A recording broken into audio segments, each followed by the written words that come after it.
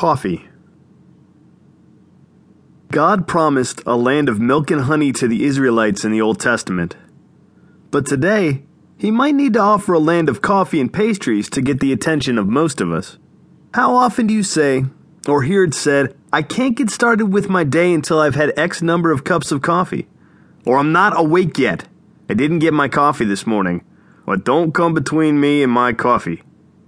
In contrast, have you ever heard, I'm not awake yet. I didn't spend time with Jesus this morning. Or, don't come between me and my God. I doubt it. Jesus wants us to be as addicted to spending time with Him as many of us are addicted to coffee.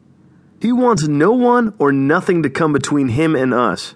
He is our source of strength and clarity. He talked to the Samaritan woman in John 4:10 and said He had living water to offer to her.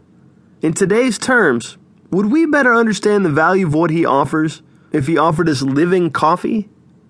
Every time you cringe at the price of a favorite coffee from a convenient coffee house, you can be reminded how much Jesus paid so that He could have a relationship with you. Every time you look to a cup of coffee to give you energy, think of Jesus giving you inner strength. Every time you need coffee to go with a meal or dessert, think how much Jesus improves your daily life when He's included in it.